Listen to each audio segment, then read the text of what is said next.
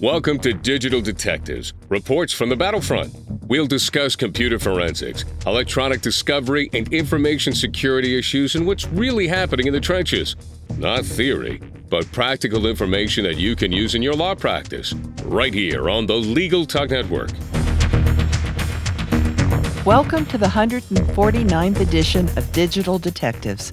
We're glad to have you with us. I'm Sharon Nelson, president of Sensei Enterprises, a digital forensics, managed cybersecurity, and managed information technology firm in Fairfax, Virginia. And I'm John Simic, vice president of Sensei Enterprises. Today on Digital Detectives, our topic is BakerHostetler's Data Security Incident Response Report released. Our guest today is Joe Brummer, who is a partner in BakerHostetler's Digital Risk Advisory and Cybersecurity team and is the Ohio Digital Assets and Data Management Leader. His practice focuses on data privacy, cybersecurity, and data breach response. As a former litigator and associate general counsel for leading legal support services provider, Joe uses that experience to help clients identify practical, business-oriented solutions to data security incidents. It's great to have you with us today, Joe. Thank you, John. It's a pleasure to be here. Well, let's get started. This is the 9th edition of the Data Security Incident Report. So why don't you tell our audience a little bit about the history of the report and why it continues to be such a great source of information on yearly data incidents? Sure, I'd be happy to. We started the DSIR, as we call it, 9 years ago to provide our clients with actionable data and insights from the numerous matters that we handle each year. When we looked across the industry, we saw that no one else was putting out a report like this, and we wanted to find a way to get the information that we had from all of the incidents that we handled into the hands of clients and future clients to help them make informed decisions about what the threat landscape was and how we see other organizations responding to it. It continues to be a rich source of information concerning data security incidents, but as we've grown over the years, so too has the report. 3 years ago, BakerHostetler created the Digital Assets and Data Management Practice Group, which is a practice group that's devoted to the entire life cycle of data. It's not just focused on incident response. And the report now reflects content from across that practice group. This year's report contains full sections on website tracking technology, actions by the SEC, international data protection developments, updates on employee issues, FTC rulemaking and enforcement, information governance, advertising issues, state data collection laws, and digital assets and tech transactions. So it presents a holistic, well-rounded picture of what we're seeing across the data privacy and security spectrum. Well, I think what everybody always wants to know is what was the most striking thing about this year's report? Yes, that is the question, isn't it? To me personally, I think the thing that most jumped out was the increase in the average ransom demands and payments and the increase in the average recovery times we saw in certain sectors. From 2018 to 2020, we saw a huge increase in average ransom that organizations were paying. But then as they became more attuned to the risk, enhanced their cybersecurity programs and their ability to prevent, detect, and recover from ransomware incidents, we saw that figure drop in 2022, which is a really heartening trend. Unfortunately, this year, we saw the numbers start to tick back up. Last year, the average was about 511,000. This year, it's about 600,000. At the same time, the average days from encryption to restoration increased across almost all industries. And in some, like healthcare and then the retail, restaurant, and hospitality industries, we saw the recovery times nearly double. Many companies took measures to enhance their ability to prevent and detect ransomware attacks and their ability to recover from them. But those that didn't, I think, are finding it harder to recover, and they're having to pay more for a decryption key as a result. So what we're seeing a lot of now is either companies that did not take measures over the past few years to guard against or recover from ransomware, or what I'm actually seeing more frequently is established companies that acquire and integrate subsidiaries, and somewhere either in the integration process or before the integration process has started, those subs get hit with ransomware and the company's full security stack is not yet in place in those subsidiaries, which is causing primarily what we're seeing on this front. Well, Joe, I don't know if you have any other things that you want to say about the ransomware statistics and how they looked last year. I think, your comments were consistent with certainly a lot of the other reports that are out there. What were the stats like in 2022? I know you said there was a fall off in some of the payments. Anything else that was significant? Yeah. So, I think it's always helpful to hear the anecdotes, hear sort of the stories about what we're seeing on the ground, but the numbers are also really useful. So if we look at the numbers, last year, the average ransom demands and payments increased again after a decrease the year prior, which I had mentioned. The average time to an acceptable level of restoration increased again. And I didn't touch on this before, but we're seeing that it takes about 2 weeks for companies to get back to an acceptable level of restoration. And that's just an acceptable level. That's not complete recovery. So that's really getting your core systems back up and running. So sometimes when you're dealing with clients who have just found out that their systems are encrypted with ransomware, they'll start asking questions like, can we get back up and running in a couple of days? On very rare occasion, that can happen, but very frequently, and I would say almost all the time, the real answer is regardless of whether you are recovering from backups or whether you're paying to purchase a decryption key, your recovery is not going to be immediate. You're going to be looking at something between 12 to 14 days to get your core systems back up and running, which means that in the interim, you're really going to have to fall back on your manual workarounds and your business continuity plan. That leads us into a discussion of how frequently organizations were able to recover. And we saw many more organizations pay last year, even though they were able to partially restore from backups. That figure increased from 33% of organizations paying in 2021 to 47% of organizations paying in 2022. Why is that happening? I think it is because even though companies have put good measures in place to protect their backups, their air gap, they're immutable, what we're finding, or at least what I'm seeing across a number of the matters, is that the backups were not structured in the way that the companies thought they were.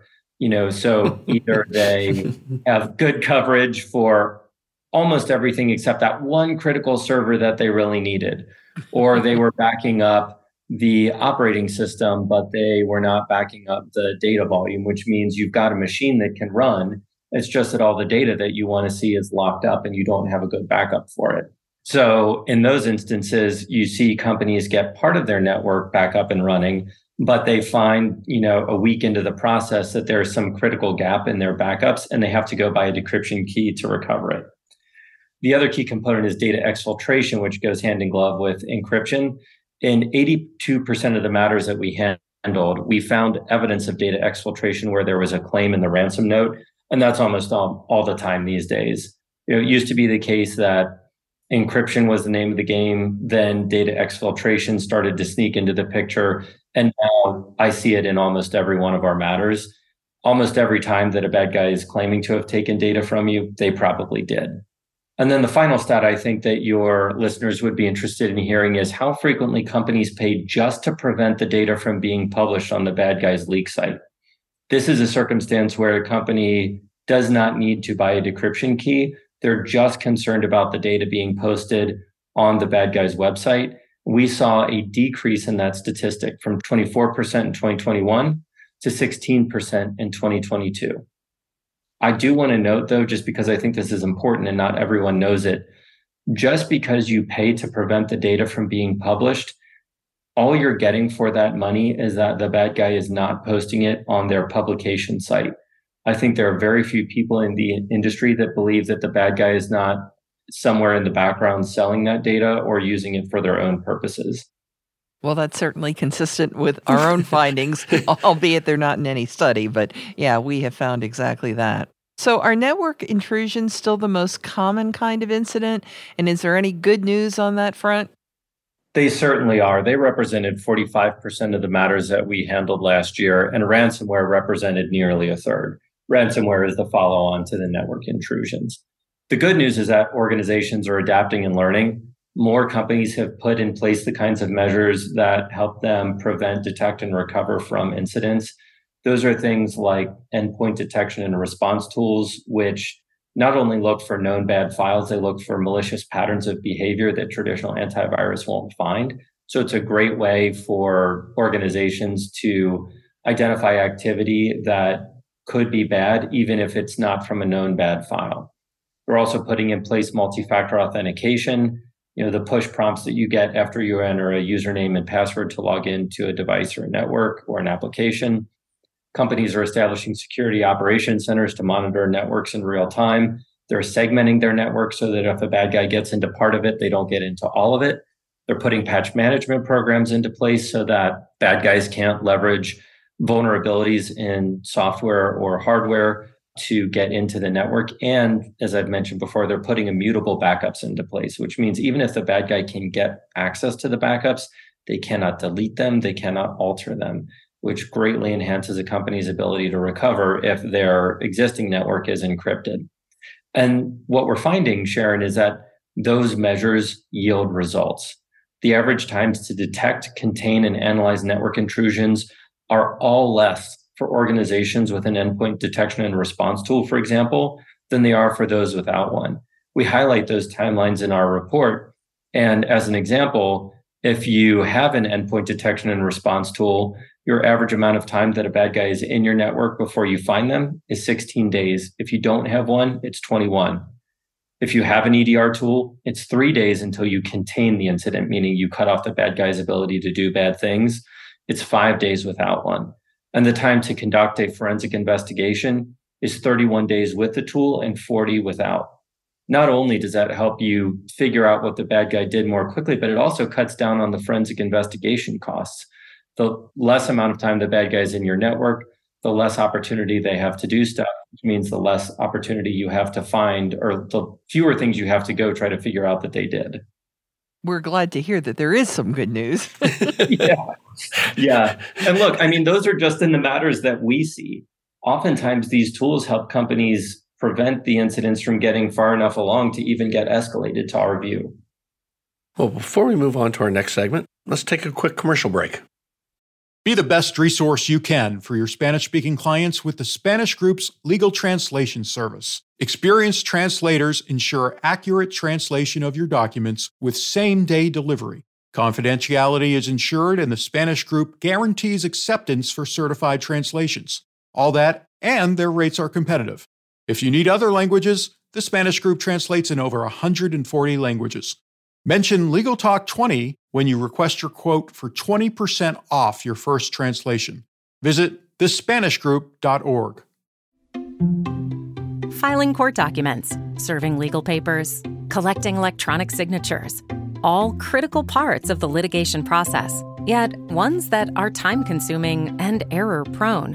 But what if you could do more straight from your case or document management software?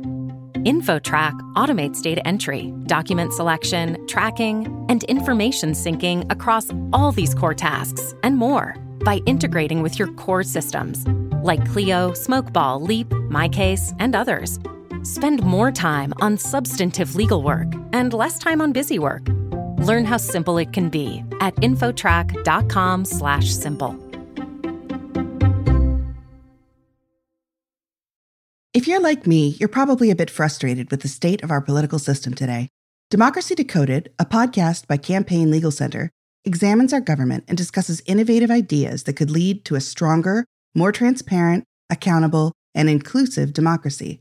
Listen at democracydecoded.org to their new season, which takes a deep dive into democracy at the state and local level by highlighting different ways to ensure that every voter's voice is heard. It can be frustrating to wade through the malpractice insurance application process, but you know you need to protect your firm.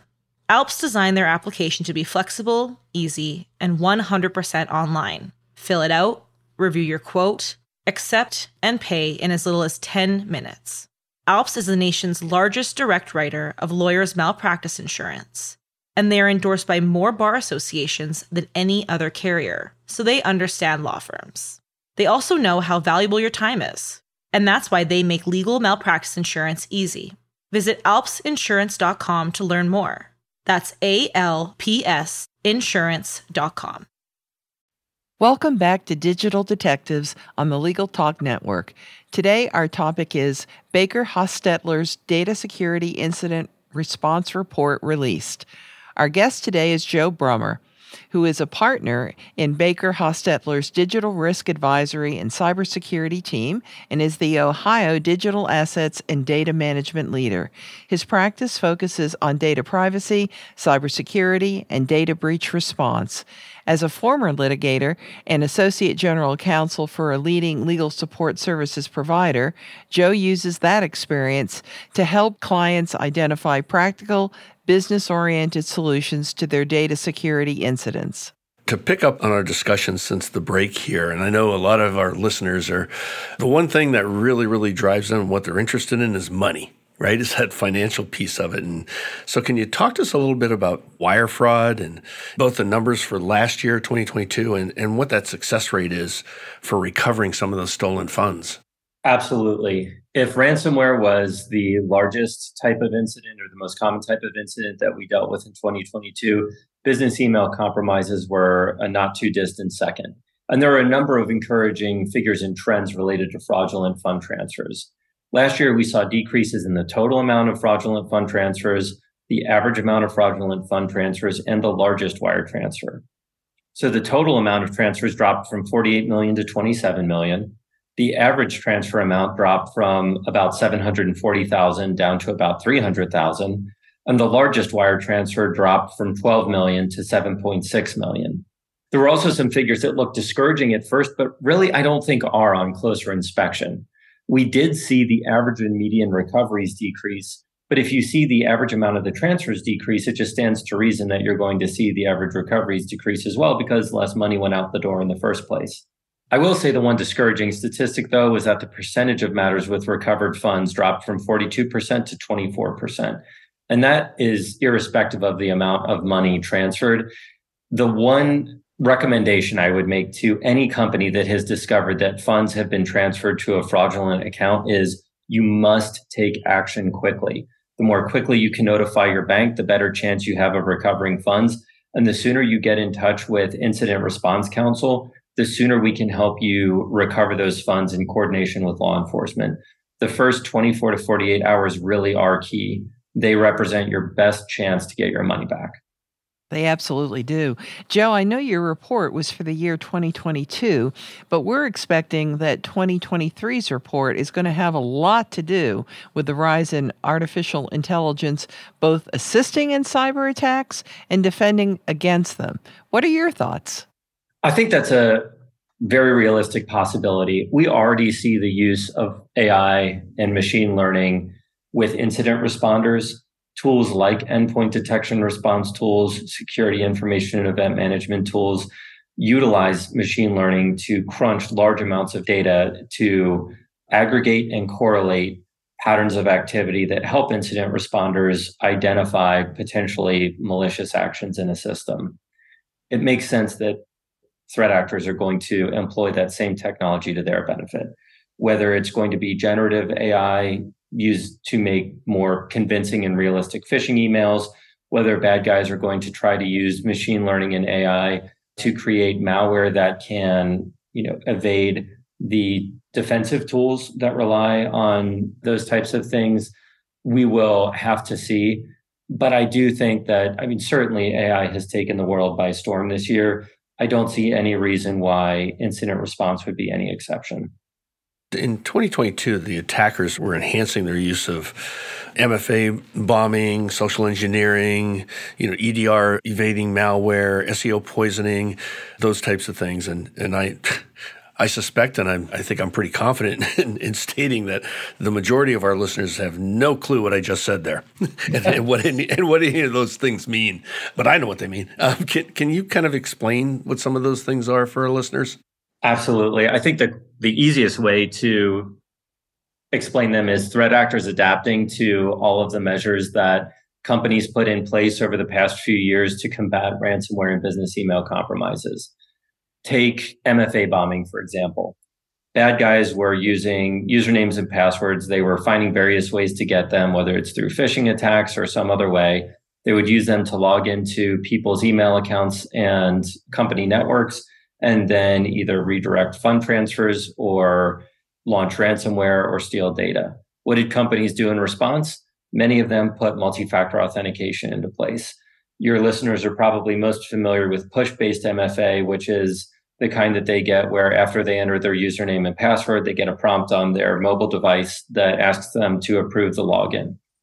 Bad guys got wise to companies putting this in place.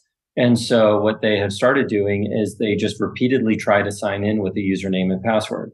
The end user then gets multiple requests to approve.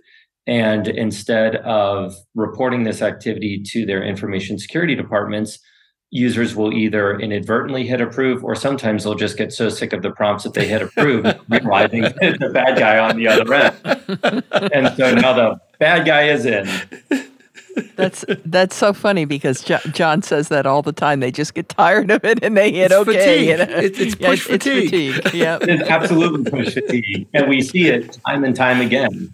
And so, you've got incident responders pulling their hair out, asking, what more can we do? Well, you've got to train your employees at the same time. And I think everybody knows it, but it's worth repeating. So what else have we seen bad guys do? Social engineering is another one.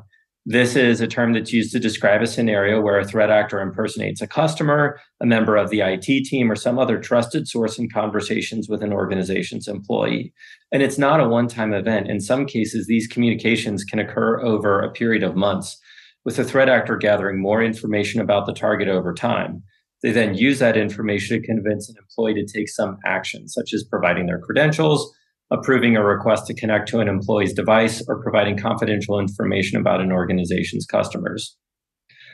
Sometimes you see bad guys find ways to get around endpoint detection and response tools. It's not terribly common yet. I think it may become more common over time, particularly if AI really continues to rise in its use. But how are the bad guys doing it? Sometimes you see it with things like polymorphic malware. So, John, if your users don't know what MFA bombing is, I'm sure they're not going to know what that is. But Yep, you're right. It's basically malware that can change its signature or its shape over time so that traditional antivirus tools that look for known bad files don't recognize it. And there are types of malware like Quackbot that does just that.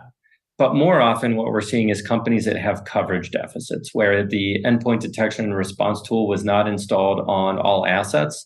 And so the bad guys find the areas where it's not deployed, and they will steal data from those places and they will encrypt those places. Personally, I think the most insidious is what is known as SEO poisoning, or search engine optimization poisoning.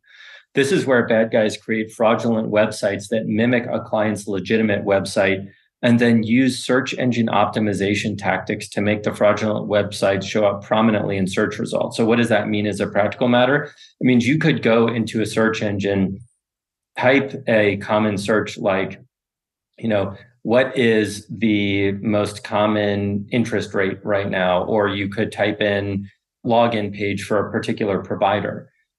The search engine will then display a number of results. And if the bad guy has used search engine optimization, the fraudulent website that they created might be the top hit. You click on that link, you go to that site, it looks just like the site you were expecting to see, or it looks like a legitimate site. It prompts you for a username and password. You enter it, and now the bad guy has those credentials. Well, forensics investigations have always been costly. Did they ramp up again in 2022, Joe? I'm afraid to say they did. We saw a modest increase in the average forensic investigation cost. It went up from about $75,000 to about $90,000, but we saw a more substantial increase in the cost for the 20 largest network intrusions. Those went up from about $445,000 in 2021 to approximately $550,000 in 2022. And here again, we see proactive investments in cybersecurity yield results. I can tell you from experience that organizations that have put EDR tools in place, that have forensic firms on retainer, are able to respond more quickly, which then limits the extent of the unauthorized actor's activity and thus the time to complete the investigation, which in turn reduces the cost. Well, before we move on to our next segment, let's take a quick commercial break.